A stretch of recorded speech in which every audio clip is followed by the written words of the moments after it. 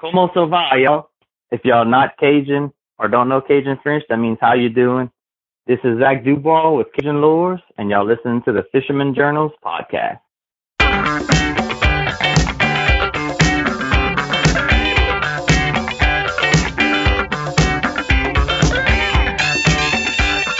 What's going on, fishing folks? Welcome to another episode of the Fisherman's Journal podcast, where we talk fishing with some of the best in the business.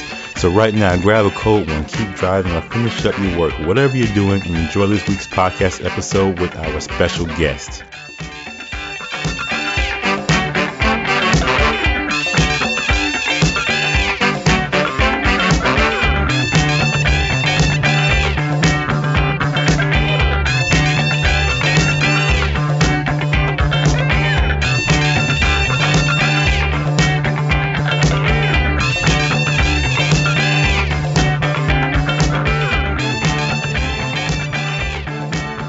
What's going on, fishing folks? Welcome to another exciting episode of the Fisherman's Journal. I am the host, Daryl Bars, and I have a really good co-host with me today. He is the owner and creator behind Cajun Lures. But I'm gonna, put everything over him, give him the mic, and I'm gonna let you tell me exactly, or tell the listeners exactly who you are and what you're about. Well, as you know, my name's Zach Dubois. I live and I'm born and raised in Caplan, Louisiana, which is South Louisiana. I guess the kind of the Acadiana area in Vermilion Parish. So we're kind of in our area, I guess you could say more of the southwestern Cajuns. But so it's kind of, we got different Cajun cultures all throughout Louisiana. So that's kind of where I'm at as far as region wise. But anyway, where I'm from, where I live, we got more saltwater fish in our area, but I actually grew up bass fishing with my dad a lot in Toledo Bend. He would always fish there, and he would have tournaments and stuff. We'd go there, so we'd always kind of go up there as a family and he'd fish in a few other lakes. And then I think it was right when I started high school, my parents bought a camp up there on the lake in Toledo Bend, and kind of ever since then I just grew up fishing over there. So I was really always into bass fishing and even crappie, or we call them sac-a-lait, which is the Cajun French term for it. And so basically I just grew up bass fishing mostly, and I'm a bass fisherman by heart and passion and trade. And I was on the UL Lafayette bass team when I was going to college. So I was on the collegiate circuit, and then it kind of just all spawned into me starting my own lure company. And so now today I have Cajun Lures. Now, with Cajun Lures, of course, a lot of people, you're in Louisiana, and a lot of people consider Louisiana the fishing capital of the world, or of the United States, or however you want to put it. Anyways, there's a lot of good fishing in Louisiana. So when you started Cajun Lures, what was the motivation behind it? Why did you say, I want to start a lure company that could, compete with some of the other lures on the brand out on the market right now? Well, it kind of started, I guess, in college. Kind of throughout my life, I always was interested in one business. I always kind of just like the concept business. I'd kind of read little things here and there, kind of growing up and stuff. I always said to myself, I'd like to own some sort of business one day, whether it be big, small, whatever. But when I started school, I went to school for industrial design, which is what I graduated in. And industrial design is basically it's kind of a mix of engineering and creativity and art. So, we were in the arts program, but what we learned is basically I like to call it like glorified inventing in a way, because we learn how to generate ideas or products that people interact with in the real world. So you learn how to, create ideas for concepts for products. visualizing it. And then also once you have an idea for the product, you have to learn how you're going to make it. So how it's going to be manufactured, different processes for, certain products. You might need a CNC or a plastic product. There's so many different ways. So you kind of learn the full scale, what you need to know of how to design and create a product. So as I was kind of going through the program and stuff, kind of started learning a few more things such as like 3D modeling and sketching by hand, free drawing, so I can kind of generate ideas, kind of get ideas out of my head onto paper kind of thing, and just kind of through as I went through the program, I learned more and more.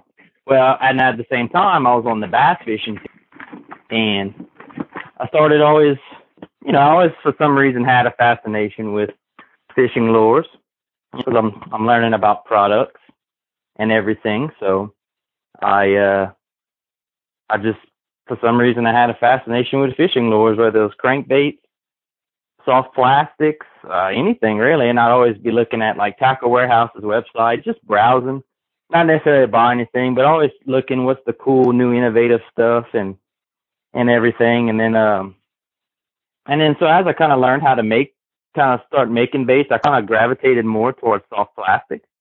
And I liked the medium of plastics as a product, and how to make them and everything. And what I guess really got this started was once I learned how to 3D model fairly well, I kind of sat down and I created a little design on my computer of a crawfish lure, and I 3D printed it at school on a 3D printer and then casted it with made a silicone mold out of it, and went to our camp up there and grabbed a bunch of old Zoom worms and melted them down in the microwave in our kitchen, which my mom didn't like too much, and basically poured them into my little silicone mold and made a crawfish bait, and then went out on the water the next morning and fished it around and caught some fish on it. And I was like, wow, this is really cool. I've created a product that it worked. It caught a fish, it did what I intended it to do. And kind of at that point, I guess I got hooked on that. So that's why I guess I gravitated towards soft plastics a lot more. And then, so just basically learning the processes of designing and manufacturing and kind of getting more and more in depth with designs of the plastic, and then even learning how to basically like how the designs work, moving through the water, knowing what parts of a bait create this sort of effect and all that stuff. And I just basically always exploring and trying to innovate within soft plastics and stuff, and that kind of led me to where I'm at. And then kind of after I graduated, that's where I was like, well, it's something I always had in my back of my mind. So I was like, well, I like to fish and I kind of want to do some little business. And so I just started Cajun Lures, and that's what kind of got me started in the baits, just basically always having a desire to what's possible, within soft plastic lures. So it's fun. I enjoy it. So with the lure making process, is it still the same? Do you still make a 3D print? Do you 3D print the actual first initial lure, and then you cast it, and then that's what you do to make more lures? How does the lure making process work for you now? Well, typically what I'll do is, if I'm designing a lure from scratch, basically from a fresh idea, I'll first of all sit down and kind of think about it. I kind of look at what's on the market,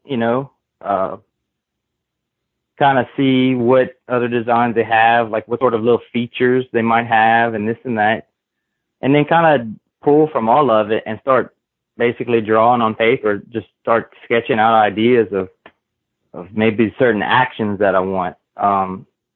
First of all, when I think about that, I usually kind of pull from my fishing experience. For example, sometimes they might want a more erratic action type lure, like like a swimming crawfish. But at the same time, you might encounter situations where the fish want a lure that might not have as much action. Or, as a fisherman, you always have these certain situations you might find yourself in. So I think back to situations where they might want this, they might want that, or because this bait had this, maybe they didn't bite it, etc. So I kind of always keep that in mind. And then, so I basically sit down, sketch out some ideas, and then I'll just start. I usually get on my computer and I start working up a model of some sort, and just basically making the shape of it, kind of just get some ideas going with that. So, I'll 3D print a version of it, and I'll like I said, I'll do a little silicone mold with that little 3D printed version, try it out. My neighbors have a swimming pool, so I'll go in their pool and try it out, throw it in the water, see how the action is. Is the action what I want? Is it what I'm looking for? Or maybe if it's not quite there, if I want a little more kick in the feet or the legs or anything like that, then I'll just kind of refine it from there and kind of repeat the process until I get where I want. And then once I have my finalized design of it, I'll take my information I have on it, the model and everything, and I'll source getting a mold made somewhere. Usually it's made out of aluminum or steel, and sometimes, and it's CNC cut on a CNC machine, the machine shop somewhere, or some mold. They got a few mold makers around the United States, and they'll send me back a prototype mold of how it's going to look, because sometimes it looks different, from the silicone rough version to the nice and clean CNC mold, and get back that, and I'll try that out, and I'll say, yeah, it's a go, and then I get my molds made, and I start making the baits. Good deal. Now, the baits look fantastic, but I want to get into something that I don't think a lot of people actually pay attention to. Well, they pay attention to it because we're anglers, but the lure color selection that you have is amazing. I think they look fantastic. I have some favorite colors myself, but when it comes down to it, what makes you choose to make your lures in these particular colors? Where does your motivation comes as far as making these colors and naming them? Because you have some of the greatest names for the colors.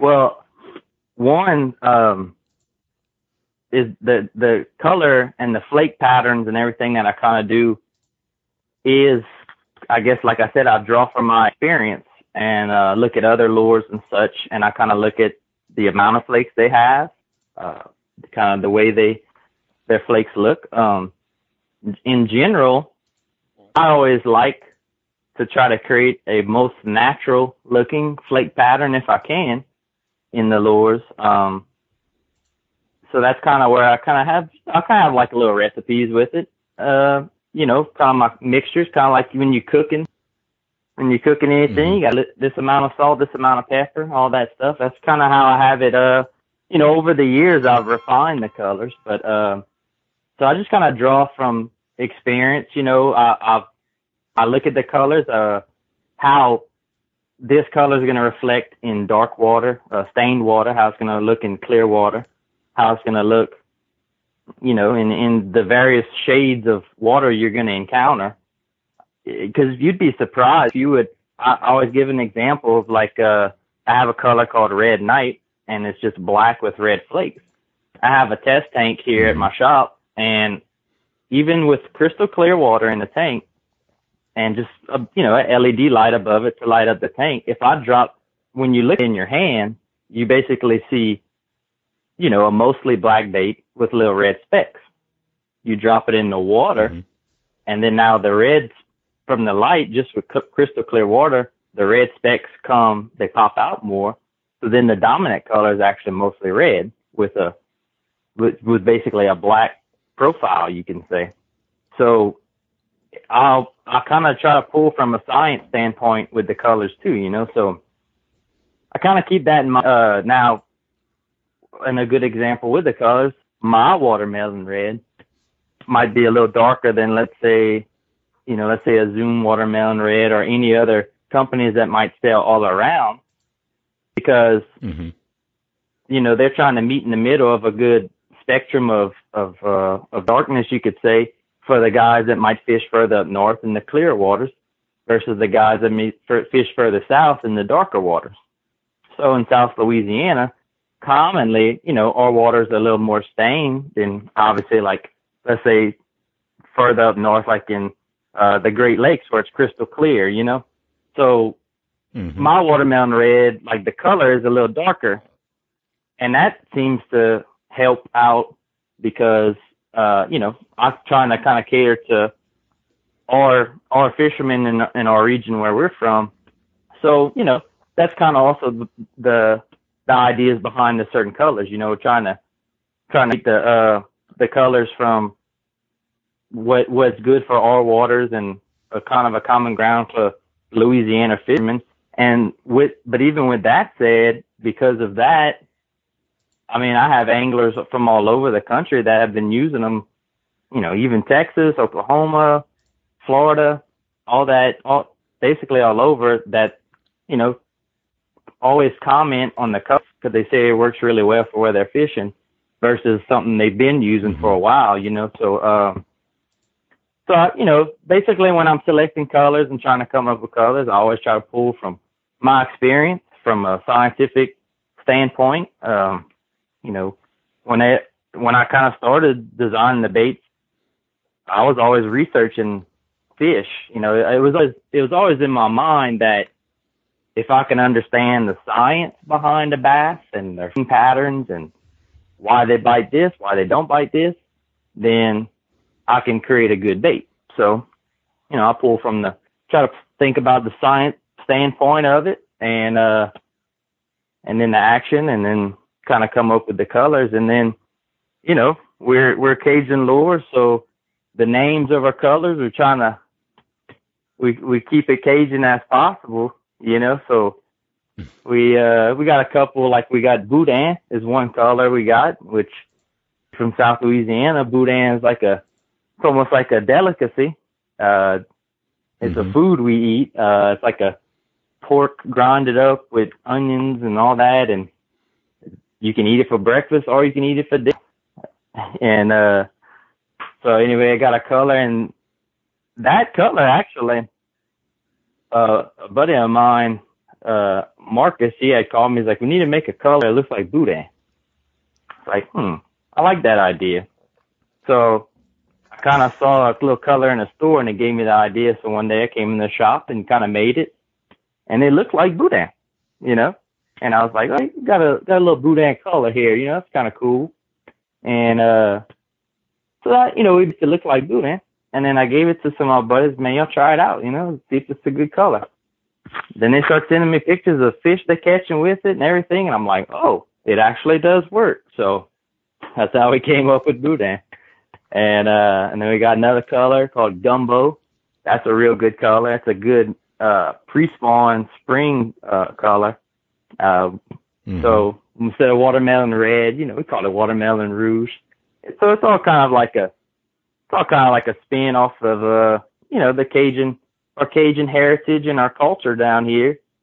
And my idea behind it is that hopefully one day we'll get bigger and grow and all that. And we're down here in South Louisiana, but they might have a guy, say in New York or something, that might find a pack of Cajun Lures and be like, what is this color? And next thing you know, he's kind of saying speaking Cajun French or saying a Cajun phrase, and he might not even know it, But now he found our baits, and we're giving him a little taste of South Louisiana. Well, I have to tell you, my favorite color is the Bayou Bug. It's I think that's the one. Let me make sure. It's purple and with a greenish belly, I want to say. That's your Bayou Bug, right? The Bayou Bug is our beaver style bait, but the color I think you're referring to is our Swamp Magic color. Swamp Magic. Yeah, Swamp. That's what I'm saying. Swamp Magic is the color, and the Bayou Bug is my favorite. Yeah, that's right. The Swamp Magic is my favorite color that you have.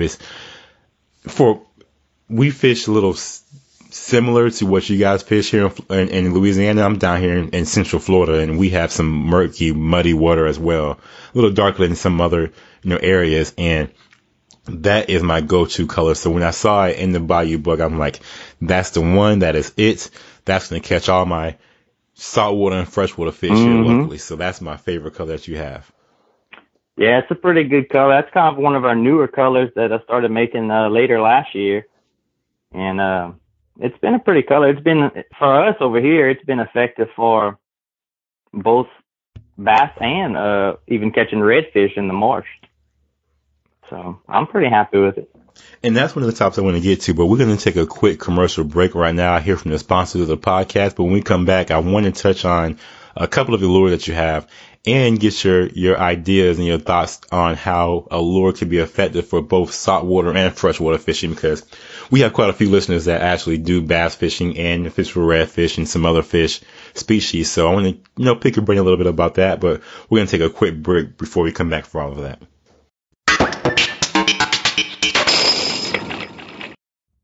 Hey everyone, Aaron here from Woo Tungsten. We get asked all the time, why did we call it Woo Tungsten? What we did is we wanted a brand that we could have some fun with. We're anglers ourselves, building a brand in a community for other anglers around an amazing product. We were super tired of spending a ton of money on high-end tungsten and having it chip after just half a day. We've got some of the toughest paint in the industry, some of the best weight designs that come from some of our elite anglers to make sure that we've got one of the best products at the best prices for you, at the same time making a brand in a community that's going to make you yell woo on and off the water. We couldn't be more proud of what we've done. We love what we're doing, and you will too. Check us out, wootungsten.com.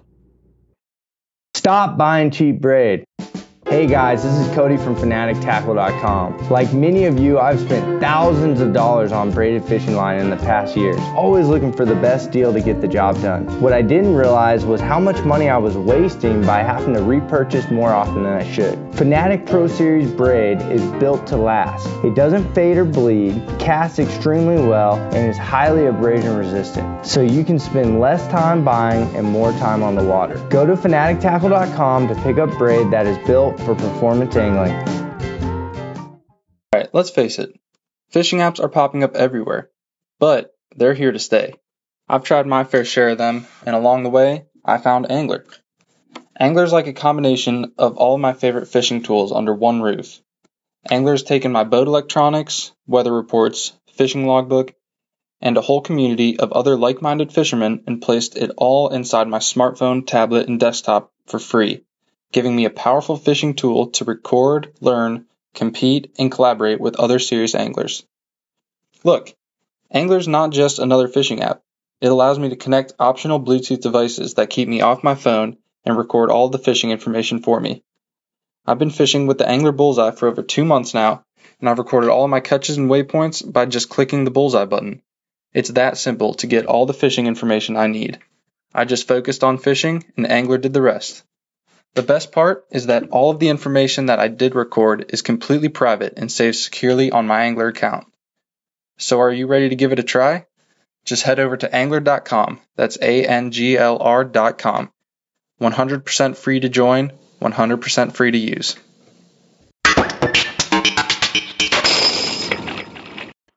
All right, Zach, so we're back now, and I want to talk to you about a topic that I tend to think about quite often because I fish for both redfish and bass here locally. So when you're building a new lure and you're designing it, does it come into consideration that the lure should be versatile enough to where you could fish it for different species of fish, or do you look for it to be just a bass catcher? Well, a lot of times, it's kind of a bit of both, really. If I'm creating a lure, most of the time I'm targeting a specific species. Let's say speckled trout or redfish. I want to create something that is going to look like similar to the fish that they're eating and wherever they're at. And that's for one, is going to have an action that those species might, that have that enticing action for those species. But a lot of times we'll make lures and stuff that end up being pretty good crossover lures. For example, our Kraken Craw, we started making that, and obviously, we intended it and made it for bass fishing, to have a good erratic claw action lure for bass fishing that a bass angler can use for punching. Texas rig, Carolina rig, make it real versatile for bass fishing. But then after a while, a lot of guys who redfish a lot that I know around where I live were, they were buying them and they kept saying, well, yeah, we've been using them for redfish. I was like, wow, okay, that's interesting. And what they were saying was that they were basically using them for redfish because it kind of mimics a crab, and the redfish will eat crabs out in the marsh. So they were kind of fishing in multiple ways. They would kind of work it off the bottom, to kind of like a little crab swimming along the bottom, or they would just basically swim it back to the boat and let the claw action kind of, swim, and then, they were catching redfish like that. And so when that was the case, what I started kind of doing, I started making some colors that were kind of more geared towards redfish rather than just bass. So like, bass fishing, you got your more natural kind of colors, right? Something to look, like I said, to the forage of what they're eating in the freshwater. So, but what's interesting with the redfish, the natural colors, they do work, but what I found was that the redfish, they kind of more feed on, I like to think they're like, well, I say the Louisiana redfish, they're more like, they're going to feed on the sight. They're kind of like, if you throw something bright and shiny by them, they're like, ooh, what's that? And they're going to go they're going to look at it, and if they're hungry, they're going to eat it, It's kind of a running joke, you go find, for us around here, in the Louisiana marshes, there's so many redfish, and the marshes are just so plentiful with food that it's kind of a joke that, when the redfish are really hungry, you can go throw a beer can and they'll eat that too, So, what we did is we kind of made some colors that look like, I have a color called blue crab, which is kind of a more natural crab look, and that seems to be real popular. But we've also made some that were like gold. We got one called rouge candy, like kind of redfish candy, and it's kind of like it's clear, and it has bright orange copper flakes and stuff. It basically almost looks like a gold spoon, but in a crawfish version. And we even have some that are pink and white that a friend of mine had wanted to catching redfish, and we call it the cabaret craw. And pink and white, you're kind of like, well, what looks pink and white out there? And nothing looks pink and white, but it's just a color that catches their attention, and the way the sunlight hits it and everything, and certain colors of water, it really pops for redfish see it, and it's just a color they like to use. So, typically, if I can I always try to strive when I'm designing a lure. If I can strive, without kind of, I guess, taking away from what I really want the bait to be, I try to make a lure that can catch multiple species of fish if I can, So, and, with the case of the Kraken craw, that was kind of, I was like, well, that's pretty cool. Obviously it's targeted for bass fishermen, but now the redfish guys like it too. And we've even had some guys catch a couple speckled trout on it in the marsh. So in my opinion, it'll catch everything. Oh, yeah. Good deal. Well, I have a question about the bayou bug, and it's a general question.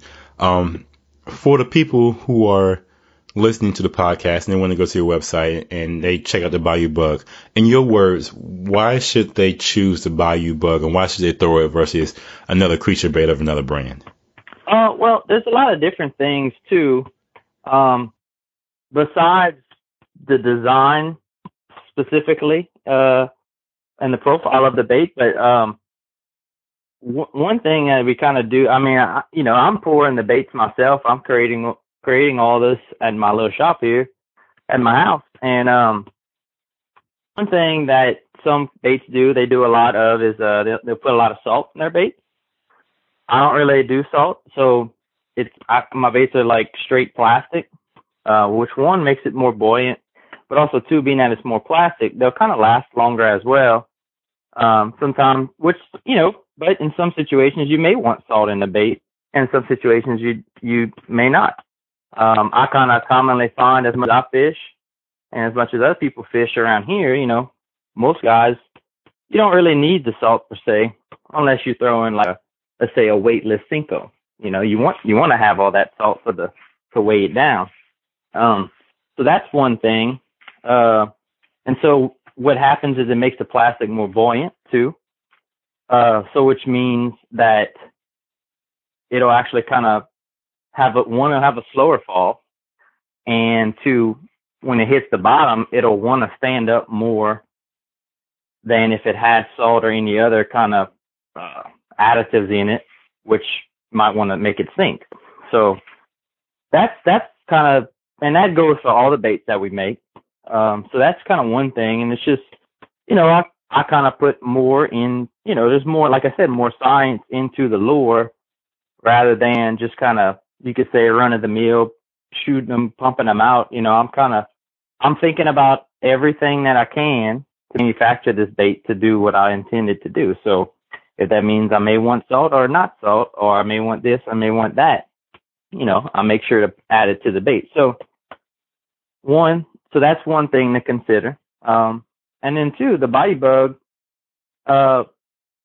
it's a good profile, I find, and I think it's a good mix of, to me, when I fish it, I also don't like to think of it, of just like, let's say, just a beaver style bait, right?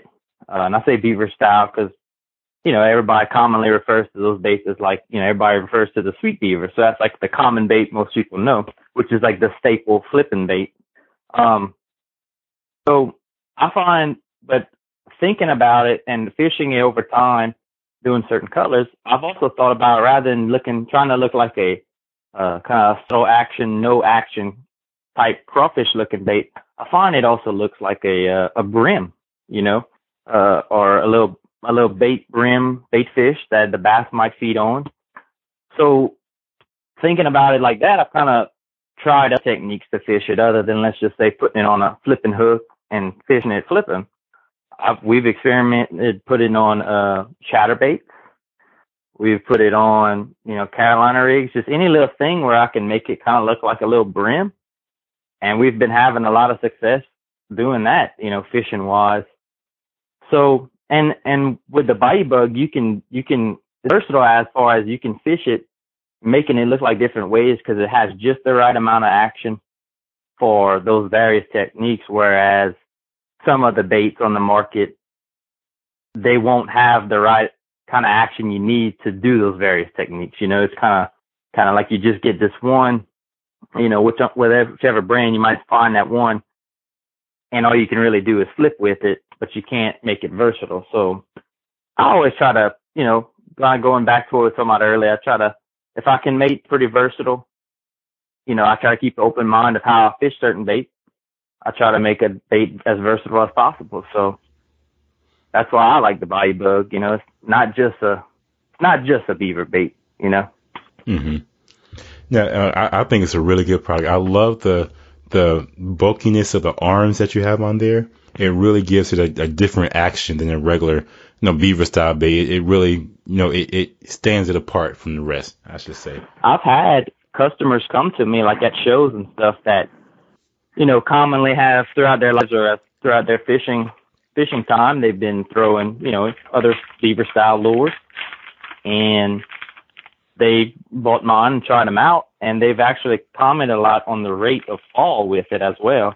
And I think that could be because of the bulkiness, and I think it also kind of goes back to what I was saying about the buoyancy. And they've commented on, because it has a slower rate of fall, like let's say you have a 1/4 ounce weight on any given beaver style bait, and you have a 1/4 ounce on the body bug.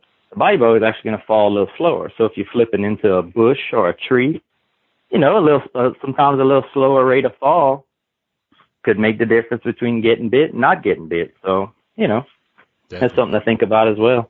Now, the Cajun Croaker, that's my favorite lure that you make now.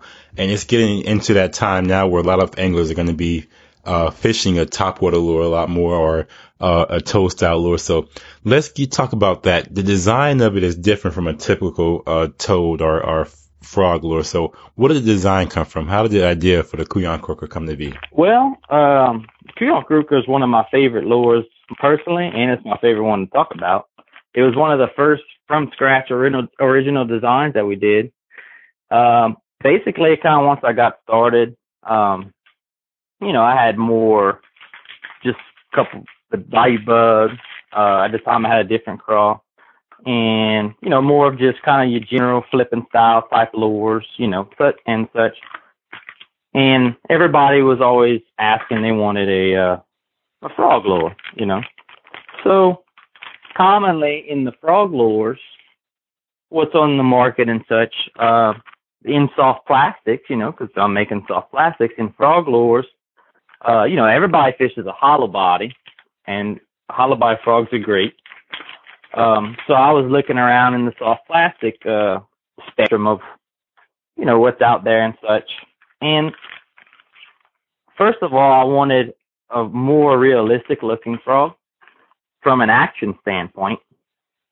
And so what's commonly out on the market is just, I guess you could say, just buzzing style frogs, with, where they have a frog body and just kind of straight legs with kind of just paddles on the feet, and and pretty much just the best way you can fish those things is just buzzing them on top of the wall.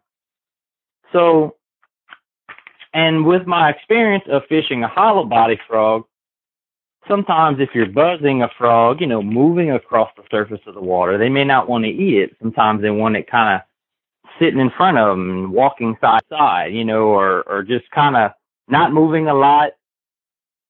And, so with a hollow body frog, you can be kind of versatile with it, right? So what I kind of got on YouTube, and like I said, I wanted something more natural looking. It's kind of like looking how frogs, I never even thought about it. It never even occurred to me my entire life. I was like, how does a frog swim underwater? So I went on YouTube and watched a couple of videos. So I was like, okay. So I basically, I just kind of got to work and started working on different editions of the frog, and kind of started with a few little designs. Kind of start out with just straight feet buzzing style and such, and kind of just refined it over time. And it was at one point, me and my buddy Andre, he was at my house helping me make some baits, and we were in my neighbor's swimming pool playing with one little version I had done. And just kind of the way the legs were kind of working, it kind of a light bulb went off in my head, and I was like, oh, I got a great idea. And so we kind of cut up some old bait, some old plastic I had laying around, and kind of with an X-Acto knife kind of made some little legs and feet, and heated them up and kind of pieced it together, and threw that in the pool, and it kind of now it had more of the action what I was wanting.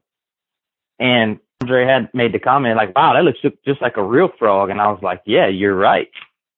And so from there, I just kind of started refining the design of it to kind of get more closer to what I wanted and get that final design. And that's how we came up with the Cajun Croaker. And it's basically, it's a versatile frog in the fact that you can buzz it on top of the surface. You can swim it underneath the surface of the water. It's got great buzzing action. But, like I said, sometimes when you're fishing, they may not want to hit the top water, right? Well, you can fish it subsurface or swimming along the bottom. And the idea behind it is you can kind of jerk your rod, like a slow jerkbait cadence, and the legs will kind of pump in and out, just like a real frog will swim underneath the water. When a frog swims, it kicks its legs out, it pushes itself, and it pushes its legs back in and then pushes itself again. That's how a frog swims.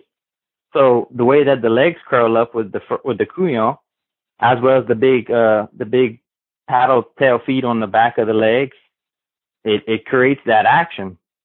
And, when we saw it in the water, I was like, wow, that's it. You know, this is going to be a real cool, and that's what I wanted. I wanted a versatile frog to where, you know, like I said, when they may not be hitting the top water, you can still fish it, and you don't have to just buzz it. You can fish it under the water. You can fish over submerged grass. You can fish it over beds. You can fish it through stumps, any of that. And you can basically keep a frog tied on and still catch them on it. And so that's how we got the Cajun croaker. And what was interesting was that a friend of mine has a pond not far from my house. It's a real nice pond. It's got submerged grass and everything. So it's a real good place to go test bait. And we went over there, and this was like February, so it's kind of early for frog fishing. We went over there. I got my prototype molds in, had a couple buddies with me. We shot them, went to the pond, started fishing them. And next thing you know, we were buzzing them on top and all that, and the fish were just exploding on it. It was crazy. I was like, wow, it works, you know? And for me, that was the big, you know, that was the thing that I wanted. I wanted them to hit it on top water. And so to me, it was kind of like whenever I saw that first fish blow up on it like that was my, you know, that's the initial, that's what I want to see, you know, because frog fishing is fun. So the main bite that I wanted in the Cajun was a good top water explosion. And when that first, I had my camera and my buddies were fishing it. And when that first fish hit it, I was like I had a rush of excitement. I was like, oh my God, it worked. They hit it, exploded on it. And we were all like, oh man, you know, so it was like validation for me right away. Like it worked. So it was kind of cool. So we did that, went to the pond, tested, made like a little video with just the prototypes we had. And at the time I was kind of like, I was getting the molds made. The molds were getting cut for me. And it was cool because I was going to release it at our sportsman show in March that we were having. So what I did, I put it online and I did a pre-sale with it and or pre-order on the website. And you know, before I even made the first one, all I had was a couple, you know, a few little pictures of some colors that I shot in the prototype mold, just to know what colors I was going to do. I put it on the website for pre-order and all that. And we had, you know, that following week was the show, the following weekend. And the whole weekend before, the week before, during the pre-orders, we made enough to pay for the molds and pay for everything we needed to make the frog. And it was crazy. I was like, wow, this is crazy. You know, that's what you want, you know, as a bait maker, is you obviously want to make a good bait and you want people to buy it. And, you know, if you can at least pay for your molds and pay for everything, then that's pretty good. And we did all that in a week before I even actually made the first frog, you know, the official, you know, batch of Cajun croaks, you know. And it was real crazy because we put the little video on Facebook and everybody was like, wow, that's something unique. And, you know, they'd never seen that before. So, and it's kind of, to me, it's kind of, I like to think of it also as like a saving grace, because at the time, you know, we had just came out with the frog. My wife and I also got married, and that was also where I kind of first got to test out the frog too, was Lake Toho, on our honeymoon when we went fishing. So I got to test it out in Florida waters, and it worked. So for the Florida guys, you know, so we were on our honeymoon and we went fishing with Chuck Pippin, and I was showing him the frog and he liked it too. And, so I fished it and, caught some fish on it out there on our little guy trip that we had with him. And, so anyway, we went on our honeymoon, got married, all that, worked for a week. And then I was working in Lafayette, and this is kind of the time when the oil field kind of slowed down. I worked for a boat design engineering company, and work got slow, so I ended up getting laid off. And, you know, it was a bummer, obviously. You know, I kind of went to school, got me a job, was making baits on the side, all that stuff. So I was fortunate for all that, but, you know, it happens. Sometimes it happens. And it just came out with the frog, and all of that had happened. And we went to the sportsman show, and I must have made at least I must have made at least 1,000 packs of frogs to go to the show with, because I knew the size of my pre-orders I already had, before I even made the first one. And we went to the show and we sold out of every single pack of frogs we had over there. And so I was like, wow. So in a way, not only is the frog, the Cajun croaker, a very good lure and everybody loves it. To me, it's kind of like what helped me get started, in my business full time and grow, and get everything going, waking up the next day after I get laid off, coming into the shop and starting making baits, So to me, the frog, I like it, is a gift from God, kind of helping me get that idea and just the way things fell into place, So that's why it's a very special lure to me. So, so it's got a lot of meaning to it other than being a good frog lure. So, but, well, for the fishing folks who's listening right now, I'm going to put some video on social media so they can take a look at it. But when you look at this frog, of course, it buzzes on top of the water extremely well. But when you put it surface and you pop that rod tip, it literally looks just like a fish. A frog swimming, and it's just amazing how it looks and the action that it has. It is by far my favorite frog lure now. I don't think I ever pick up a hollow body frog again because I don't need to, because this lure is amazing. So I think you hit it out of the ballpark. I appreciate that. That's exactly the response I wanted. So I'm glad you said that. But let's talk about how you rig it. I mean, I have been using a double frog hook to rig it, but how do you rig your croaker? Well, basically, you can use multiple ways to rig it. Commonly, what I'll do is any kind of hook. I like to use I say a swim bait hook, but what I mean is like any kind of hook that might have a weighted belly to it, but with the screw lock, to where you can screw the screw lock into the nose, and to where when the fish bites it, the body can collapse, and the screw lock kind of gives the bait puts it on a swivel basically, and you can get better hook sets on it. But any kind of hook that's a 4/0 size fits the body real well. Sometimes if you get the 5/0, the 5/0's just a little too long, but the 4/0 size fits perfect for the Cajun. But you can use a double hook with the screw lock on it, or you can use a single hook. Typically, if I know I'm going to be buzzing it on top of the surface, I'll go with the double hook, just because you can get better hookups like that.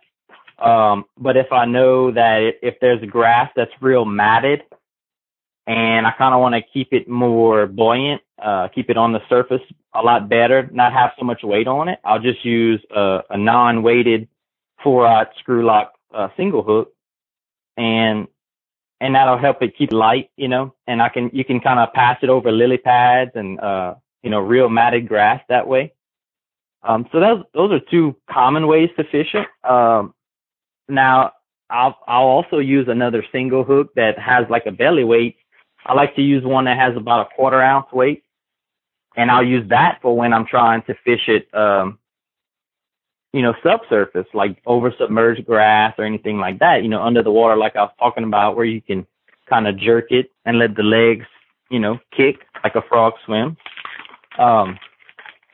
So I'll use that. And I mean, we've also had guys even Texas rig it. I've heard of guys Texas rigging it, fishing off the bottom, and like when you pop it like a Texas rig, the legs they'll kick, it creates action. I've had guys Carolina rig it. I've even had guys punch with it, and they've been successful punching with it. So it's kind of interesting. Obviously the common ways people are going to get it and pick it up, they're going to fish it like they would normally, any kind of soft plastic frog. But one thing to keep in mind with it, a lot of people, when they see it, they kind of, with the legs are a little bit longer than, your common frogs, this and that. So a lot of people, it might kind of turn them away, or they may think that just because, where they might fish, if they tend to fight smaller baits, they might not eat it. But the way it works, because it's kind of versatile, a great example, I fish a place called Henderson, which is nearby. It's basically a part of the Atchafalaya Basin. Well, commonly over there in Henderson, they do eat, you could fish a frog, but they only eat the smaller profile frogs, right? So, and it does with the larger legs and everything. So one time, and this is kind of what triggered me after it kind of happened, what made me realize how versatile it was. I was fishing it, I was buzzing it in some grass, and I had a lot of fish that kept swiping at it. And they kept swiping at it, and then I started thinking, man, they're not eating it. But that, like I said, I try to keep an open mind when I'm fishing. And I was like, man, they're not eating it. What's the deal? But then I was thinking, well, that's correct. They aren't eating it. They're not trying to eat it. They're not trying to eat it and swallow it. Bass don't eat frogs. They try to kill frogs. So they'll bite it and try to crush it with their gills in order to kill it. But they're not going to swallow it and eat it. It's not a food they digest. It's not a piece of forage. So I was thinking about that, and I was like, that's right. They're not eating it. So what I was thinking was all they were trying to do is I'm passing it over kind of shallow kind of beds where they're at. So what I did, I was like, okay, they're probably just trying to stun it, right? They're swiping at it with their tail. They're trying to tell the frog, go away, get out of here, my house, So I was like, okay, now I get it. They're just trying to stun it. So I'm buzzing it on top. The next fish swipes at it. As soon as he swipes at it, I just stopping it altogether. I let the frog sink. I counted to about 3 seconds. I let the frog sink underneath the water. Like, it was still itself. And then I started twitching it. Start twitching in the water, and like about 2 little twitches in there, boom, the fish hits it. Next thing I know, I caught 5 fish all in that little area doing that same exact technique. And what made me realize was, okay, now I get it. They may not hit it. If it's going to be a smaller fish, you may not want to eat the whole thing, right? They might just try to do, like I said, just try to stun it and kill it because they don't want to commit to the size of it. But if you do, like I just said, kind of stop, and it's going to take some practice, because everybody, when that first fish bites it, you're going to be quick to set the hook. So it's going to take 1 or 2 bites until you can calm down enough and do it. But as soon as you do that and, start twitching underneath the water, they come back and hit it every time. And I've been doing that quite a bit. And it's not even the fact that it's small fish want to eat it. The big fish will do that too. It's just sometimes they may not want to commit to biting a lure, depending on their mood. They may not actually they may not be hungry or want to hit top water real aggressive. They may just want to swipe at it just to say, hey, I know you're here. Get out of here, So it's just something to keep in mind, when you're a versatile frog, so you don't have to just buzz it. You can swim it. And, like I said, keeping the scientific part of the bass, their habit, their behavior, keeping that in mind and knowing how to fish your lure because the action of it and everything, then that helps a lot when you're out there on the water. So there's something to keep in mind with the Couillon croaker too. It's not, if you feel like the fish aren't going to eat it, they're going to eat it. You just got to fish it right, Good deal. Well, Zach, you've motivated me. I want to go outside right now and fish the Couillon croaker some more, so I'm going to let you go. I do appreciate you coming on the podcast and telling us a story about Cajun Lures and how you design the lures and talking about some of the lures that you have on the market. But before you go, tell the listeners where they can learn more about Cajun Lures and how they can purchase a couple of bags if they want to. Well, you can visit our website at www.cajunlures.com. We have Facebook, Instagram, YouTube channel as well. You can learn a lot. We try to post as much information on our website as possible that teaches everyone about the lures and how to fish them and things. And, so you can keep up with us through Facebook and all the various social media channels. And, we're here to help more people fish and catch more fish. If you're just getting started into fishing, I want to make a bait that's going to help you catch fish and get excited and hooked into fishing. And if you already fish a lot and you already catch a lot of fish, I want to help you catch more fish. So, that's that's really the whole meaning behind Cajun Lures. So I hope everyone can grab them a pack and try out and have a good day on the water. All right, Zach, thanks again for coming on the podcast and sharing your fishing knowledge for us to consume. I really do appreciate it. Guys, be sure to follow him on social media and check out Cajun Lures and that new Cajun Croaker. It is one of the best lures I have tested out in a long time. But before you go, make sure you follow us on social media, The Fisherman's Journal on Facebook and Instagram. Be sure to subscribe to the podcast and to our website, thefishermansjournal.com, for all your latest and greatest fishing news and information. But until next time, fishing folks, tight lines and big fish.